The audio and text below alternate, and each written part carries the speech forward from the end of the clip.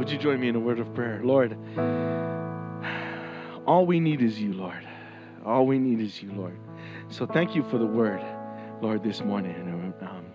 Lord, would we just be attentive, Lord? Would you keep our eyes open, our minds clear, Lord, and our focus on you as Pastor delivers the word this morning, Lord. May we be blessed from it, by it. In Jesus' name we pray. Jesus' name. Amen. Amen and amen. Good morning and welcome. You can be seated. Those of you joining us online, we want to welcome you as well. We're so glad that you are. Trust that you'll all be blessed that you did, and we're just glad to have you. So before we begin, by way of a Maui update, I want to refer you to our Thursday night video. We've provided a link online.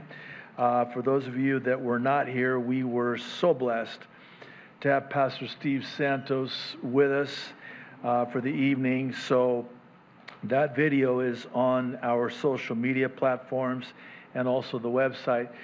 We actually talked by phone this morning. He wanted me to make sure that I thanked all of you for just encouraging him, loving on him and Kim while they were here, showing them such love and hospitality. They just kind of needed that little bit of respite, which they were able to get once I left them alone.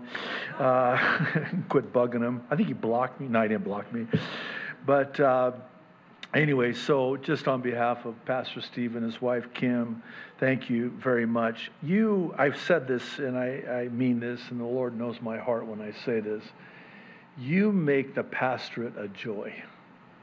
You guys make the pastoring of this, I didn't say pestering, I said pastoring of this church such a joy. And I always tell people that if I wasn't the pastor of this church, as is my privilege to be, this is where I would go to church. So you're stuck with me.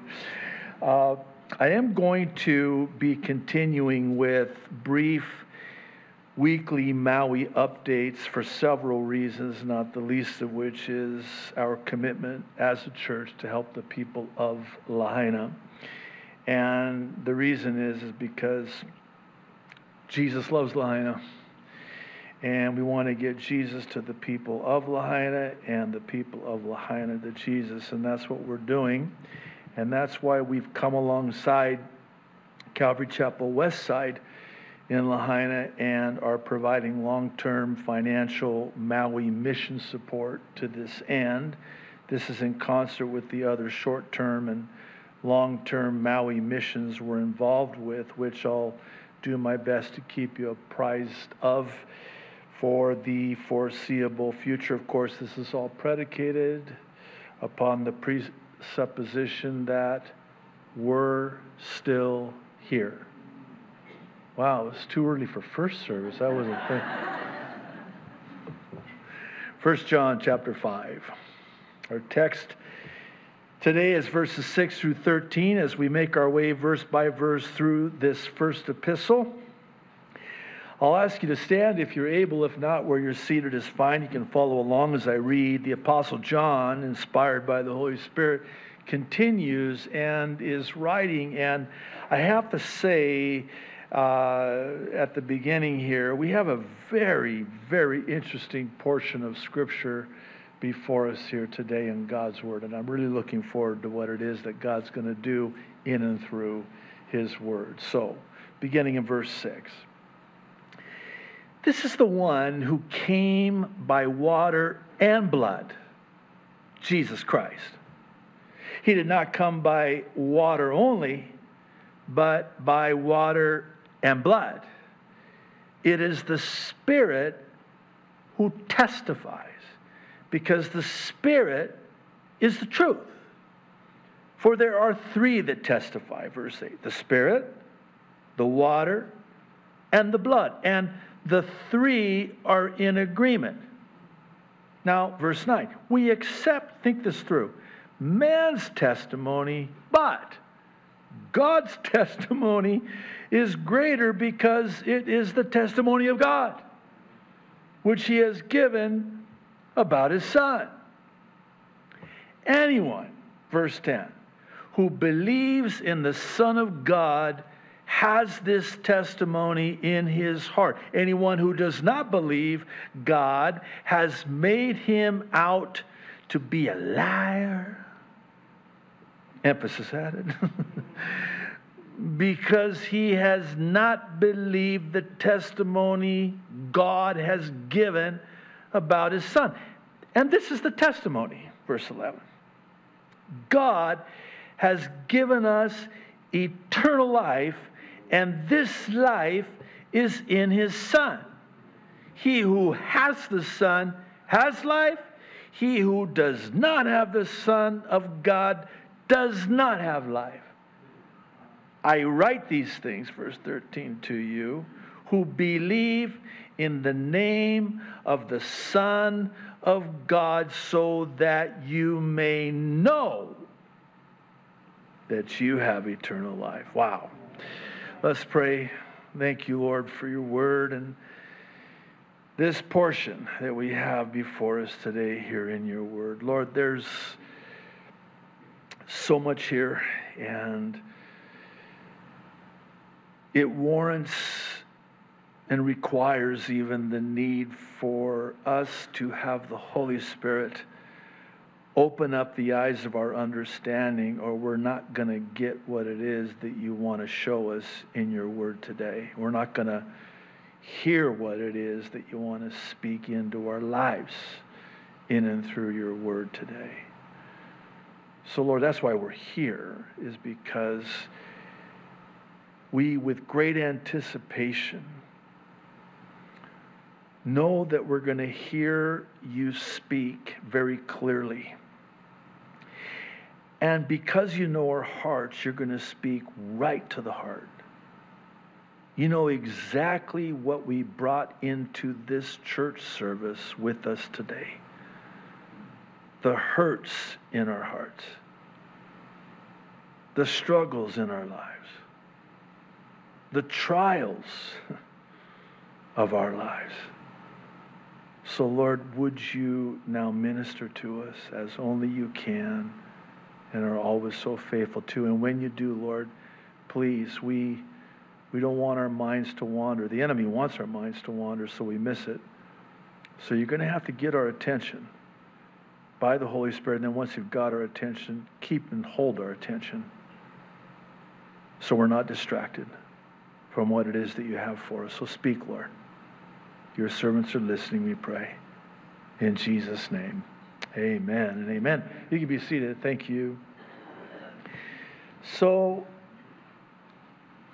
I want to talk with you today about how it is and why it is that our only need is for Jesus and Jesus alone. Especially in this, the last hour.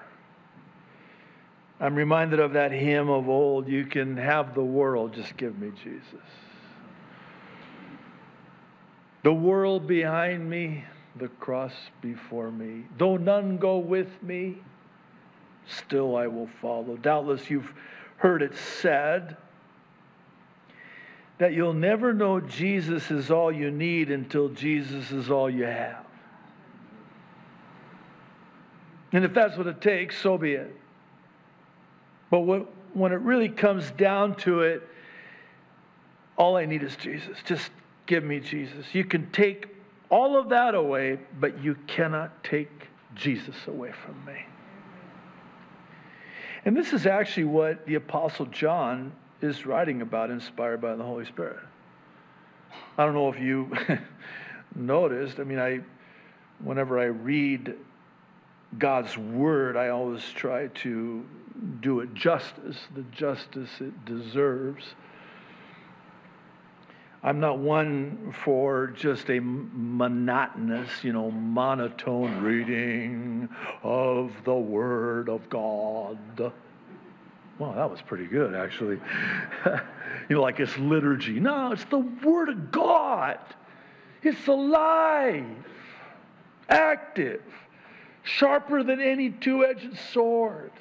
And it comes alive And if you noticed that no matter where you're at in your life, it's where you're at in God's Word. It's always going to speak to where you're at.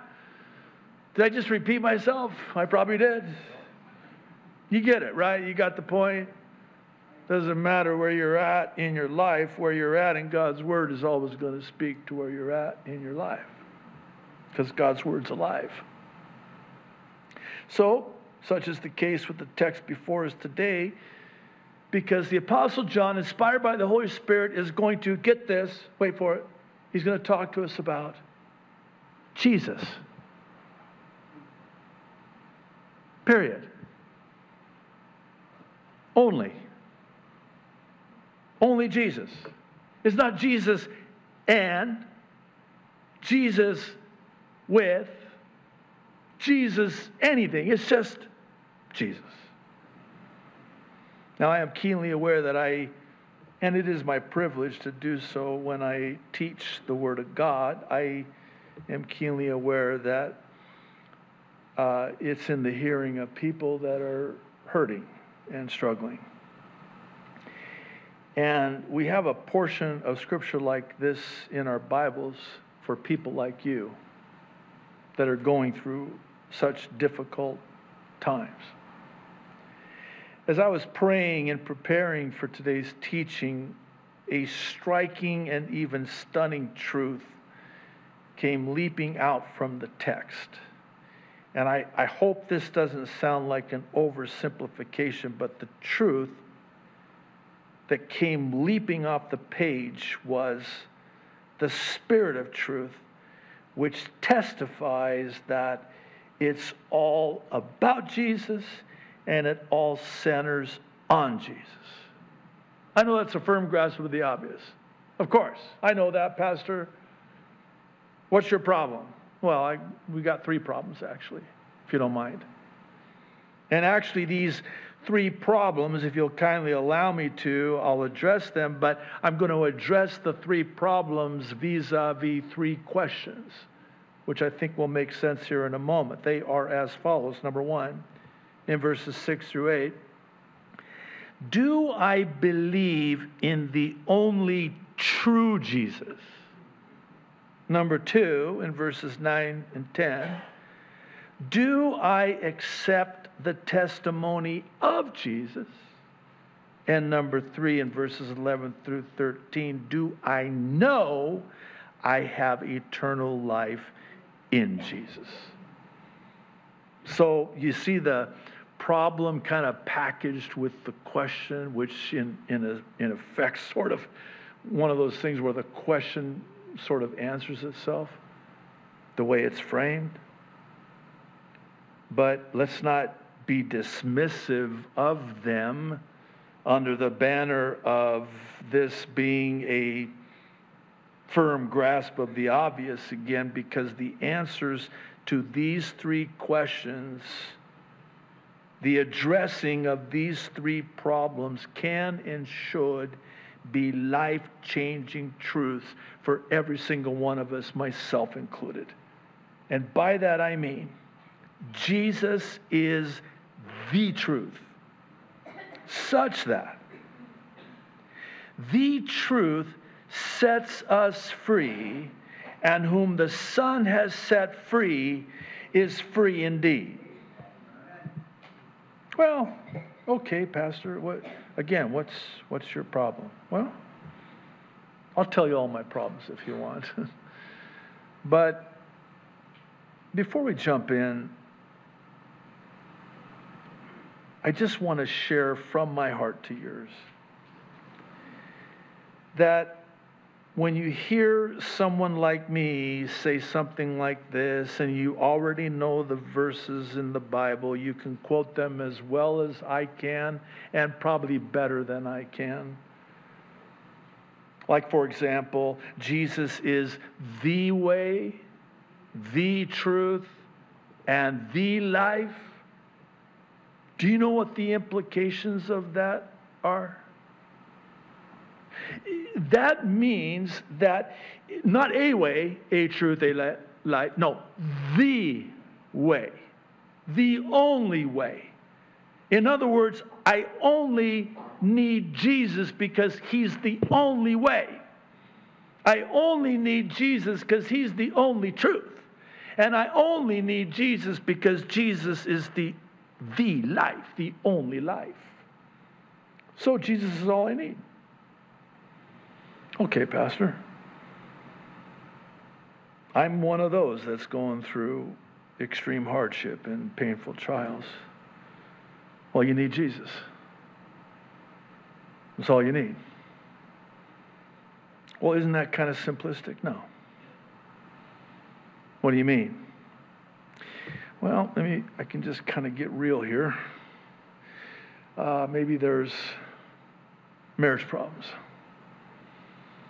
And the wife, the husband, it's kind of like, I just can't do this anymore. And they want to leave, or they have already left. You still have Jesus. How about the wayward daughter, the prodigal son? They're away. You still have Jesus. I've lost this, I've lost that. You haven't lost Jesus. Let me take it a step further and suggest that maybe, just maybe, consider this, that because they, that, them, this are no longer in the picture, maybe now what comes into clearer focus is Jesus, because he's all I need. And again, I know there's this propensity for an oversimplification, but think about it. When you get the diagnosis, Jesus is there. I still have Jesus. I have cancer, but I have Jesus. You get the news. Horrific, unthinkable. Jesus. He's the only way. He's the only truth. He's the only life. He's the only one I can go to during times like that. Now, I'm kind of building a foundation upon which I want to proceed, and it's simply this. It requires a prerequisite of sorts that I come to Jesus, rely only on Jesus as I put all my trust in Jesus. And that's the problem, isn't it? Because there's these competing things in my life that are vying, clamoring for my attention, my trust, and my reliance, and my time. And then where's Jesus? Well, but when that's all been taken away, stripped away, all you're left with is, well, Jesus. And he's all you need. Jesus, period. Jesus only. I have to confess that in my life, I've been walking with Jesus for over 40 years. There have been so many times where I'm just at the end of myself, and I've tasted of a cup of intimacy with Jesus that was so deep that I would have never otherwise tasted from had it not been for what he allowed to happen in my life. While I would never want to go through it again, I would never trade that intimacy, that closeness that I had with Jesus. I knew him, and I know him in ways that I could have never otherwise known him were it not for that. So I can stand before you today, and the Lord knows my heart when I say, I know Jesus. I know Jesus, and he knows me. I think in Matthew 7, it should send chills up and down every single one of our spines, make the hair on the back of those of us that still have it, stand up on end. When he says, depart from me, I never knew you. What are you talking about? We did all of these things in your name. No, I don't know you. I don't know you. Depart from me, I never knew you. So, no, I know Jesus, and Jesus knows me. You know how it is, how we are? Come on. We know people. Oh, we drop names. Wait, you know so-and-so? Oh, because they're local. Well, how about this? I know Jesus, and Jesus knows me. In fact, I can call him anytime. Oh, you got his number? Yeah. Was that too much?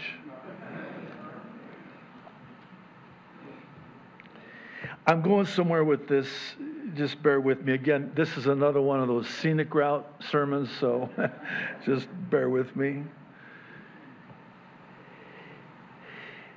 This is Jesus only. And it requires, verses 6 through 8, our first one, that I believe in the only true Jesus. Well, that's rife with a lot of implications, because just by virtue of the question, it implies that there are other Jesuses, and there are. Now, I need to kind of give you a little bit of the backstory here. We did talk about this prior, but I'm framing this question this way because in John's day, the Gnostics taught that Jesus had not come in the flesh. Thus, the detail of blood, he's flesh and blood, that was a direct reference to the Gnostics who did not believe that Jesus had come as a man. Now, fast forward to our day. That's not the problem. In fact, it actually is the problem, because not only do we acknowledge Jesus was a man, that's as far as we go. Oh, yeah, Jesus was a good man. But the problem now is, no, was Jesus God? That's the Spirit. He was fully God and fully man. And this is the litmus test. There's no in between. Either Jesus is fully God and fully man, or you're guilty of making God out to be a liar. That will not end well for you. But that's what John's saying. Well, that's what John's saying. Why is John saying what John's saying? Because, and here again, lest we're quick to dismiss this under the banner of, well, I know he's fully God, he's fully man. That's a firm grasp of the obvious, Pastor. Can you move on? Not yet. Why? Because there's the Republican Jesus. Okay. Should we bow our heads, close our eyes? You can. There's the Fox News Jesus. I probably better say the Democrat Jesus too, just to be an equal opportunity offender. But there's a Fox News Jesus. And I don't know, does CNN have Jesus? They need Jesus. I don't know if they... there's a seeker-friendly Jesus. There's a tolerating Jesus.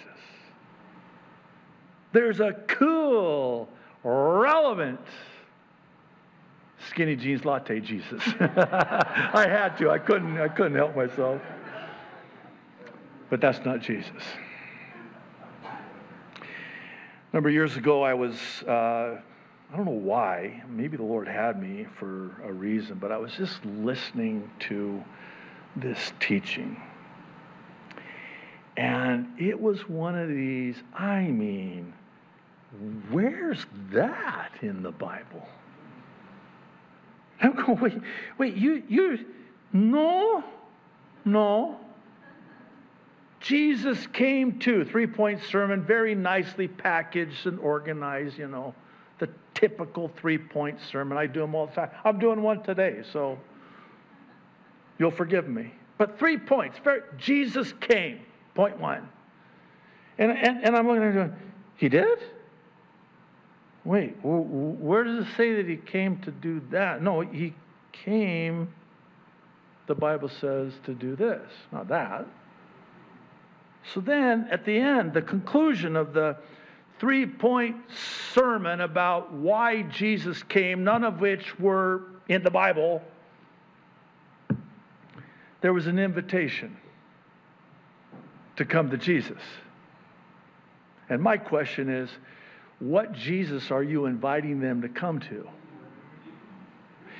Because that's not Jesus, because I know Jesus. And Jesus knows me. In fact, I'll give you his number if you want. You should already have it. But what Jesus are you inviting them to come to a Jesus that just accepts everyone just the way you are? Because that's not the true Jesus. Are you inviting them to come to a user-friendly Jesus that, hey, it's cool, it's all good, it's all good? Because that's not Jesus. Well, I might as well. I've already, I've got nothing to lose. Are you inviting them to a political Jesus?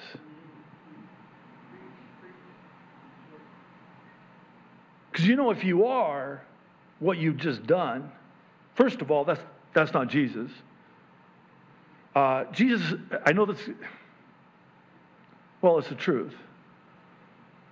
Jesus is not Republican. You okay? Oh, I really did it now, didn't I? Wasn't a Democrat either. See, as soon as you present or invite someone to a Republican Jesus, what have you just done? Come on. That's not who the true Jesus is. I'm going to take it further. I might as well at this point. Just bear with me. I just wonder. I think about things like this. I know they have clinical terms for people who think things like this, but I think things like this.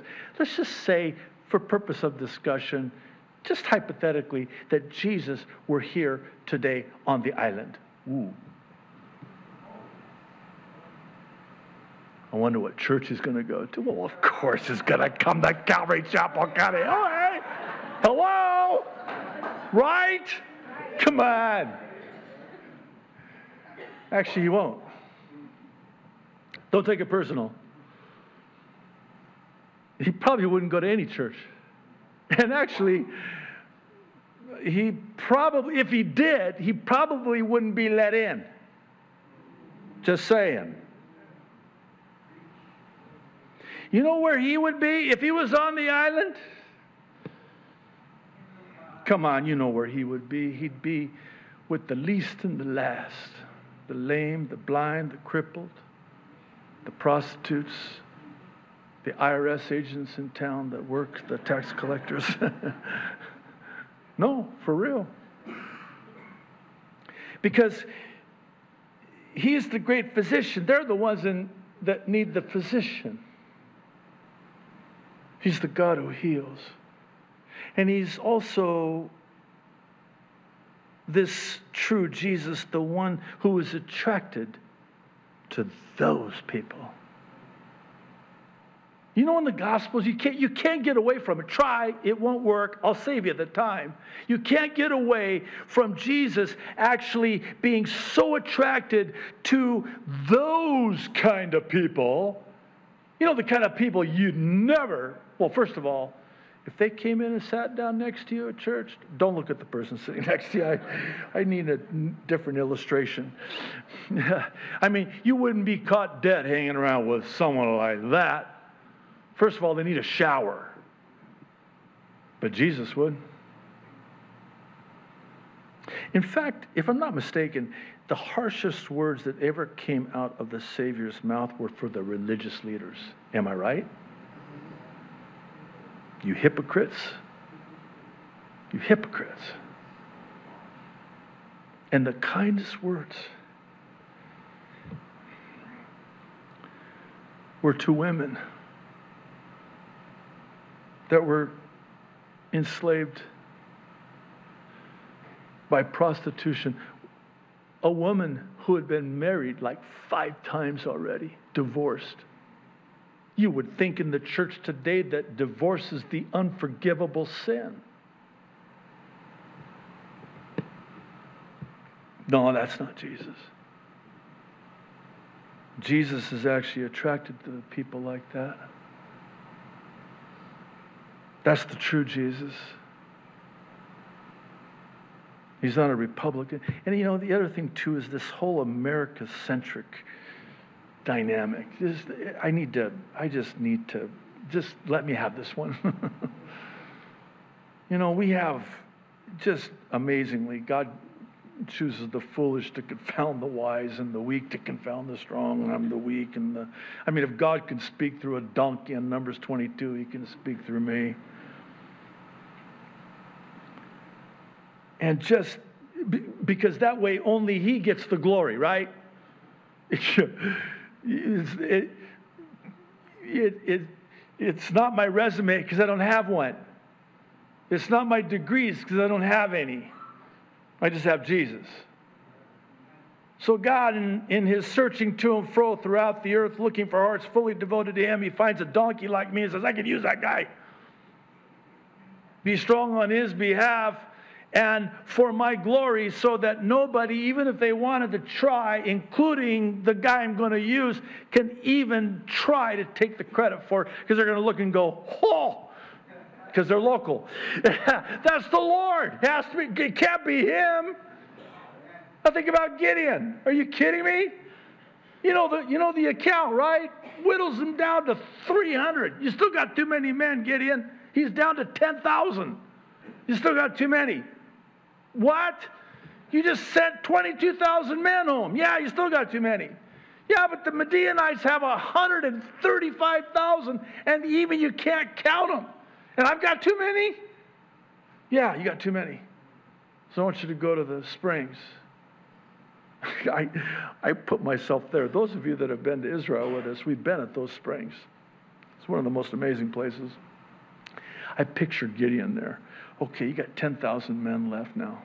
And you're supposed to separate the ones that drink the water over here from how the other ones drink the water over here. What's the distinction going to be? Well, the guys that stick their face in the water and just, drinking the water, put them over there. And the guys that cup the water and then bring it up to their mouths and drink, you put them over there. Gideon's like, oh, man. 1,001, 1,002, 9,000. And then over here in this group that cupped the water, well, that was 298, 299, 300. You already know what God's going to say. Like God's going to say, I want you to take the 9,700 now. No. It's okay, there's your God, what are you doing? Oh, you'll see. And by the way, you've probably heard it taught. I know I've taught this many times, but you've probably heard it taught that the 300 who cupped the water and carefully brought it to their mouth and drunk of it were the warriors, man. They had one eye on the battlefield, and so God chose the 300 Green Berets. That doesn't fit. Oh, you want me to explain? Because I'm going to anyway.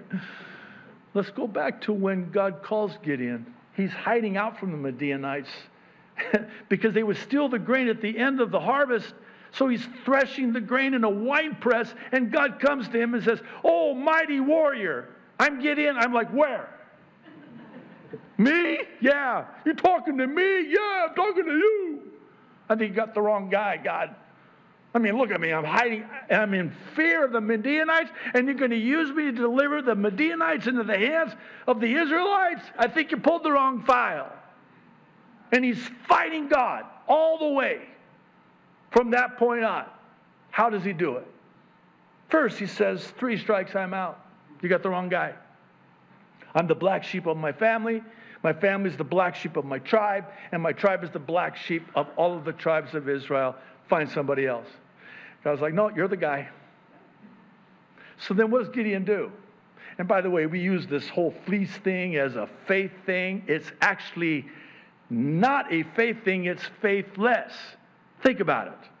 Okay, God, if this is really you, and I'm really the one that you're going to use, then have the dew be on the ground, but not the fleece. And so God's like, okay, whatever. So next morning, the dew's on the ground, but not the fleece. And then here's Gideon. And don't be too hard on him, because we do this all the time. I'm sorry if I'm pointing, I won't. We do this all the time, don't we? God, if it's really, really, really, really, really you, let a bird hit my windshield at 3 p.m. tomorrow on the Pali. Come on. Well, that's basically what he does. He's like, okay, if it's really, really, really, really, really you, then let the dew be on everything, but just have it be on the fleece, not on the ground. God's like, whatever. So he does it. Now Gideon's stuck. It's like, I guess I'm doing this. Yeah, you're doing this. Why me? So that people will know it's me, Gideon. Because they're going to look at you and go, Gideon? Ha, ha. Yeah, no, ha. No, it wasn't Gideon. And then, see how it fits with the 300? See, if they were the 300 best of the best, cream of the crop, they could have still taken the credit for the victory. They come back to the camp of the Israelites. Well, of course, look at these guys. No. I want to be careful how I do this, because I don't want to offend anybody. It comes quite naturally for me. But the reason why they cupped the water and brought it to their mouths is because they couldn't bend down. And they probably didn't want to bend down because they weren't sure if they could get back up. No, for real. So does that change the picture a little bit? So here's Gideon looking at these. I say this with love and just humility and affection. These were the older guys, like me. Maybe some with walkers. I mean, no disrespect. No, for real. And here's Gideon watching these guys. I can't get down and get the water. If I do, I might drown in there. And all the young whippersnappers are like, and the old guys are going, okay, let me see if I can. And then he's like, hey, put them over there. It's like, oh, wow. Them? That's who we're going to, send the other guys home. No! Now watch this. You got 300 guys. They get the clay pots. It's such an amazing account. See, every one of those 300 represented to the Midianites an army behind them. They were the heads, so they thought there were like 300,000, and it sent them into a panic and chaos. That's how they defeated him, with the noise of the broken vessel and the lights from 300. I mean, one guy's like, okay, help me out here, Harry. Just let me get this thing up here. And then break the clay vessel and the sound of it. And they were victorious. Can you imagine these guys going back to the Israelites' camp? You should have seen us. Yeah, I don't think so. You should have seen Gideon. No, I don't think so. Do you have a point? Yes, I have a point. I'll get to it here in a moment. Jesus gets all the glory. And he's all you need. Gideon, JD, fill in your name here. Last name first if you want. If you have Jesus, he's all you need. But he needs to be the true Jesus. Because see, if you're trusting in a different Jesus. Well, how do I say it? You're going down. You're going down. You're inviting people to that Jesus? Well, see, you can say, well, yeah, Jesus was a good man who died on the cross. Well, what did he do that for? Unless he's fully God, I'm not saved.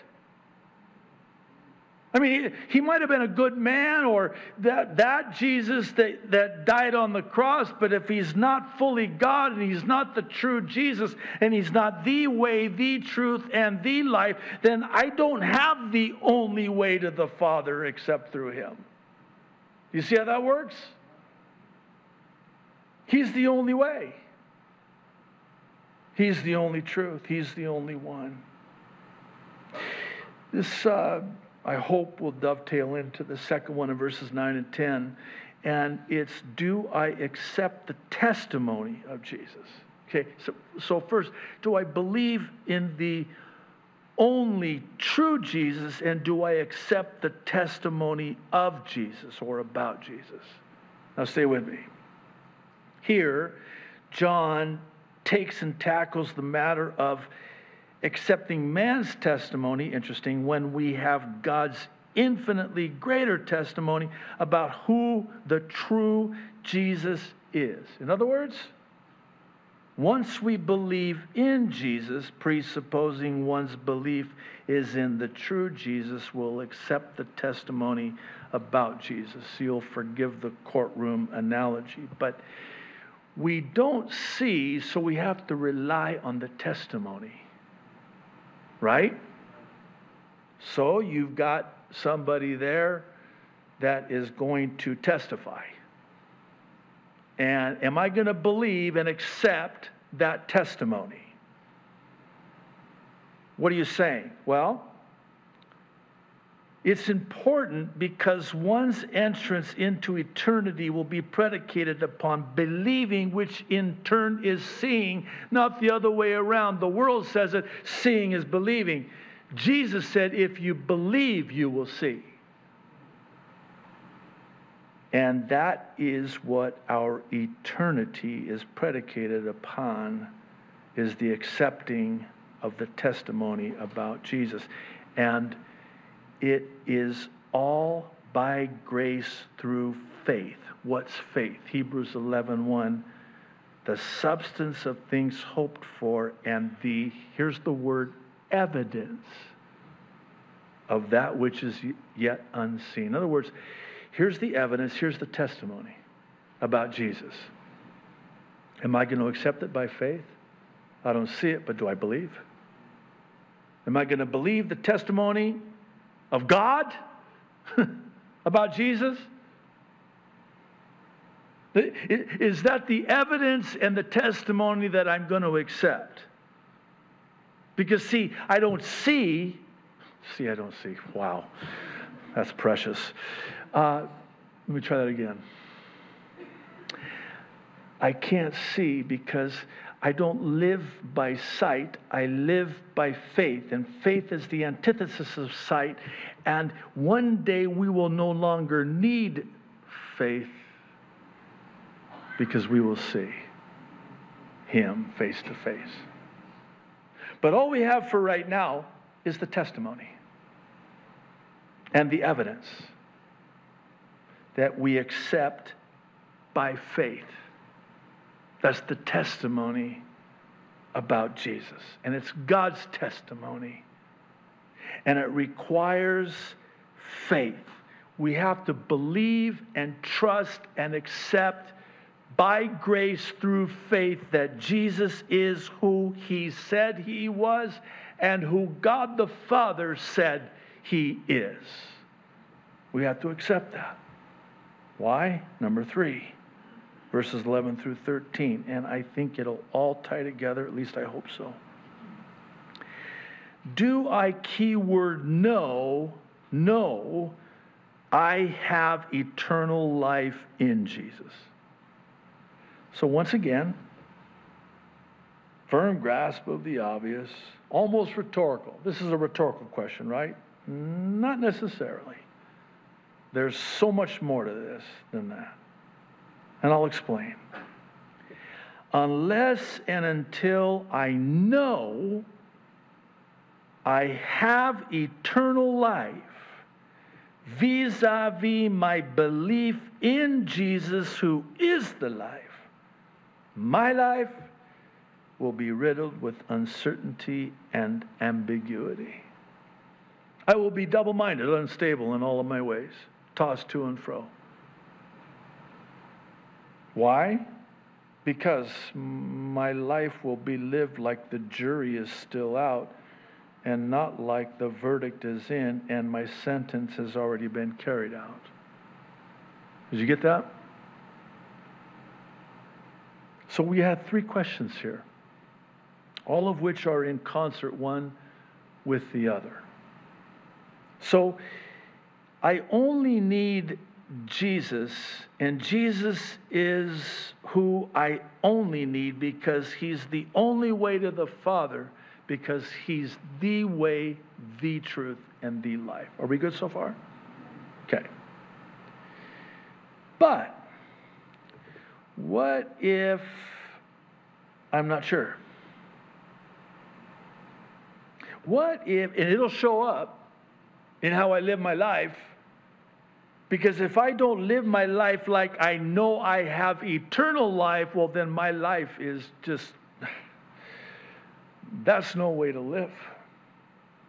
And God does not want you to live like that. Jesus has already paid it all. Jesus has already done it all. It is finished. You have eternal life. We talked about this in the prophecy update. Do you realize that when you were born again, that's when your eternal life started? Was when you gave your life to Christ? That's when your eternal life started. But again, it's not a given because sadly, it's heartbreaking, but even among Christians, and I would even venture to say born-again Christian, there's still this belief, it's a lie from the father of lies, that there's still something I have to do. I still need to do something. I know he did it all. It is finished. He paid it all. But we still live our lives like, well, we better, kind of keep our noses clean. I shouldn't use noses, but you get what I'm saying? I'll tell you how real this is, sadly. It manifests in what is known as the false teaching of the partial rapture. Stay with me. What's the partial rapture? Only those who are on fire for the Lord and walking close with the Lord are going to go up in the rapture. So you better watch out what you're doing when the trumpet sounds. You don't want to be doing that. Oh, wait a minute. No. That's works then. Then it sounds like, okay, so I'm saved, but now I got to do something to stay saved. So I guess Ephesians 2, 8, and 9 doesn't work anymore. I might as well, don't do this, but you shouldn't have it in your Bible because it says, for by grace you are saved through faith. It is the gift of God, not of works, lest anyone should boast and brag. This is what I did to get here. Could you imagine if that was heaven? I think that's the other place. But no.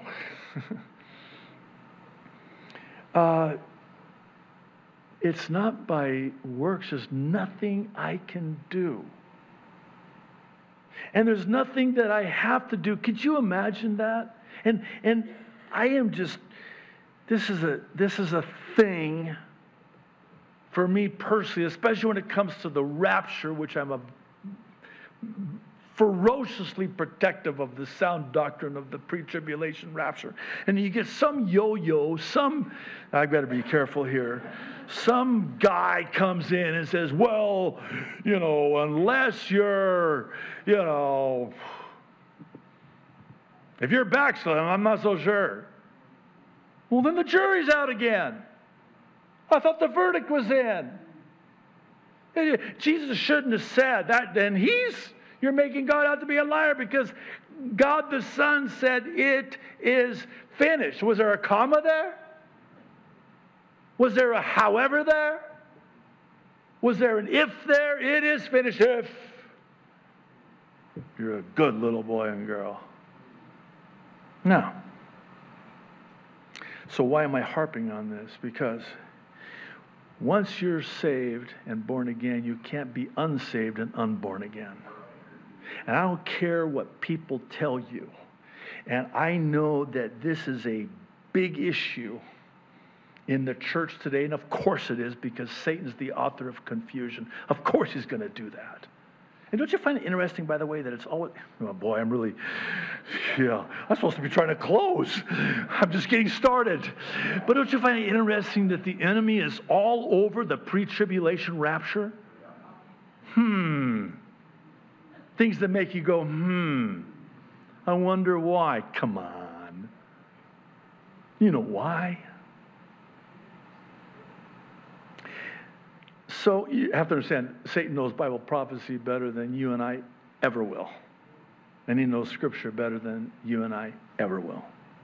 And he knows that if he could just plant that little seed of doubt in the supple soil of our minds, and then it germinates and sprouts just a little bit of doubt, he's got us. All of a sudden now, verse 13, 1 John 5, well, I don't know. You don't think that's going to affect how you live your life here? If you don't know that you have eternal life there? Man, a Christian to be pitied is a Christian that does not live knowing they have eternal life. What if I told you there's nothing you can do to make God love you less? Or how about this? There's nothing you can do to make God love you more. Try as you may. And here's another one for you. I love this one. God doesn't love someone else more than he loves you. Really? Because here's what we believe. This is what we believe. We believe when we get to heaven, there's going to be like the VIP line. Well, there will be a VIP line. It'll be a very, what's a good word for I? You don't want to be in that line. I'll be in that line because I'm a teacher. I'll be held to a higher and stricter standard. Will you wave at me when you go by? But no, we have this, like there's degrees, like, hall. Again, because we're local. But you get there, and it's kind of like, well done, good and faithful servant. And then you're going to show up. It's your turn, and you get there, and they're going to go, wait, what? Let me see. Are you on here? Oh, there you are. Look at, wow, you just got in by the hair of your chinny chin chin. Come on, am I right? And then it's kind of like, well, go ahead. Why don't you just go over there to the side for now? We'll get back to you. No. I think we're going to be in for a shock when we're in heaven. You know the three responses, and I am almost done. There's hope. You know the three responses? Have you heard this? The three responses when that trumpet sounds. First response, I'm here. Second response, they're here? Oh, yeah. I know somebody's coming to mind right now.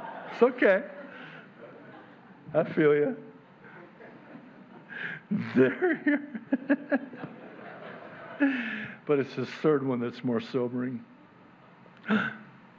Where are they? Here's my point. Nobody in heaven is going to be at the rapture saying anything like, wow, I see how it is. Look at their mansion. Man, where does JD live? Am I right? All of that has at its core this common denominator of earning it, working for it, deserving it. And it's a smack and a spit in the face of grace. I'm saved by grace, not that. When I'm up there, I'm not going to pull out my, look, I pastored a church on the windward side of Oahu, faithfully keeping my hands to the plow. No. What are you doing here? Jesus. That's why I'm here. Not because I'm all that. That was horrible. I'm here only because of Jesus. And so is everyone else that's here. Jesus. Don't try, don't try to add to it. Well, yeah, Jesus and. No. Did he just say and? He said and. No, it's just Jesus. Only.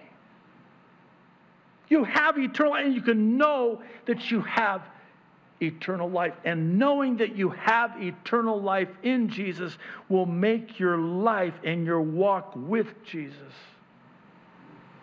infinitely better.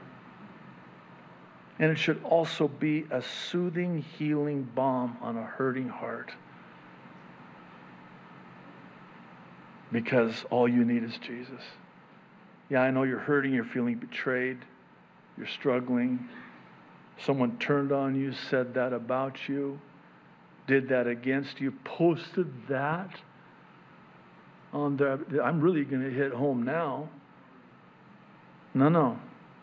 It doesn't matter what they did to you or posted online about you. The only thing that matters is that Jesus died for you. What Jesus did for you. Get your eyes off of what they're doing to you and your eyes on Jesus and what he did for you. It'll change your life. I promise you, it'll change your life. You know how when you know you made a good decision is when your only regret is that you didn't make it sooner? That's me. I'm the poster child for that. It was when I had my eyes opened up to this truth that I was set free because I was living my life kind of on the Christian treadmill. You've heard that, even if you win the rat race, you're still a rat. Oh, right? Well, that worked. I haven't used that for a while. That's probably why. Got a lot of new people. I pull out my old stuff, No, have you ever heard that before? The rat race of life, we call it.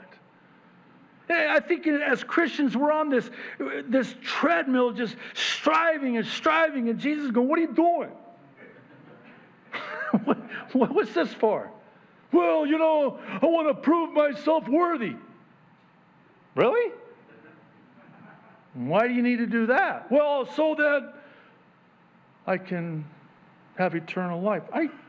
Why are you trying to pay a bill I already paid in full for you? No, but I was going to... Why? One last thing, and I want to share, just in closing, a personal story that is... I prayed this morning about it. I guess maybe the Lord is prompting me by the Holy Spirit to share it. But if you live your life like that, then the life that Jesus came, he did come for this, by the way, was to give you life and life more abundantly. A fulfilling life, a blessed life. A life that has been set free from the bondage of works, that earning, that rat race Christian life.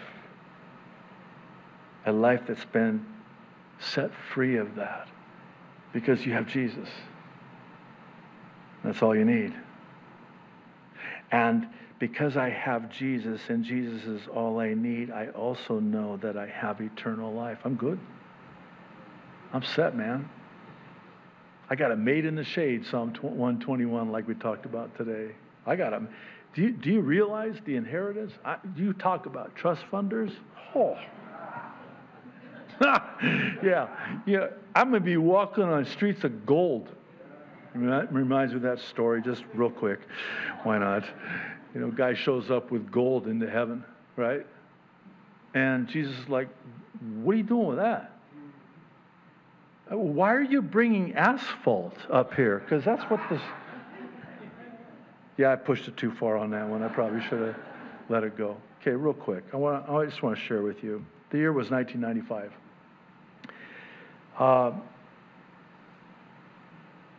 My mother died in my arms May 22nd, 1995. I was there in the hospital with her for the last couple days, just reading out of the Psalms, and I knew it was just a matter of time, and I really loved my mommy, and my mommy really loved me. But see, she was brought up, and I was brought up in a belief system that did not teach that you could have the assurance and know with a certainty that you have eternal life.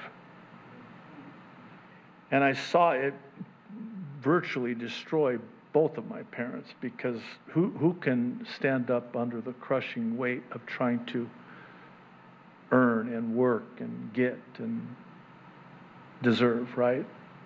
But that's how she lived her life, all her life, till the end of her life. So I did both my parents' memorial services. I did my own daughter's memorial service. I tell you, I've done a lot of memorial services in my life.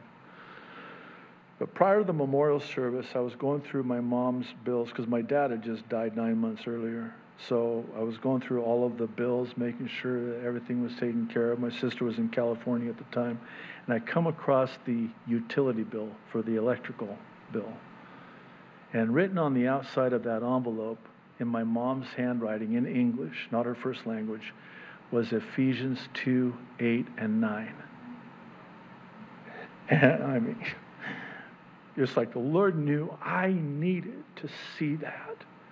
She wrote it out in her handwriting. I have it to this day. I know exactly where it's at. I've kept that envelope to this day. Why? Because I'm saved by grace through faith.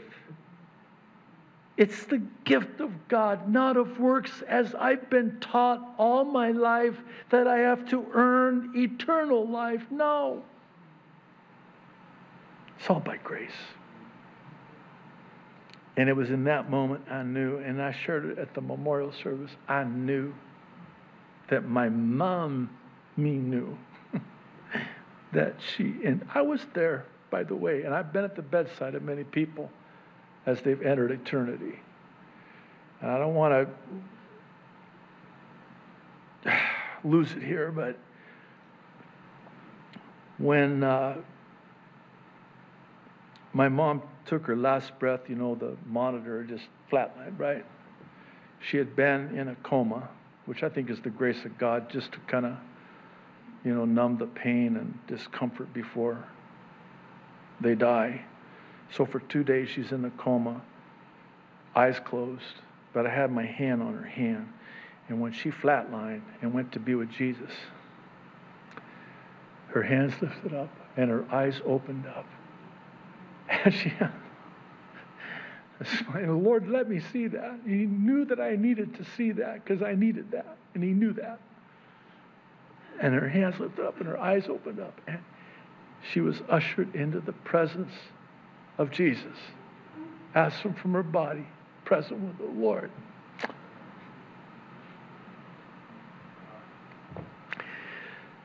Just Jesus. Jesus only.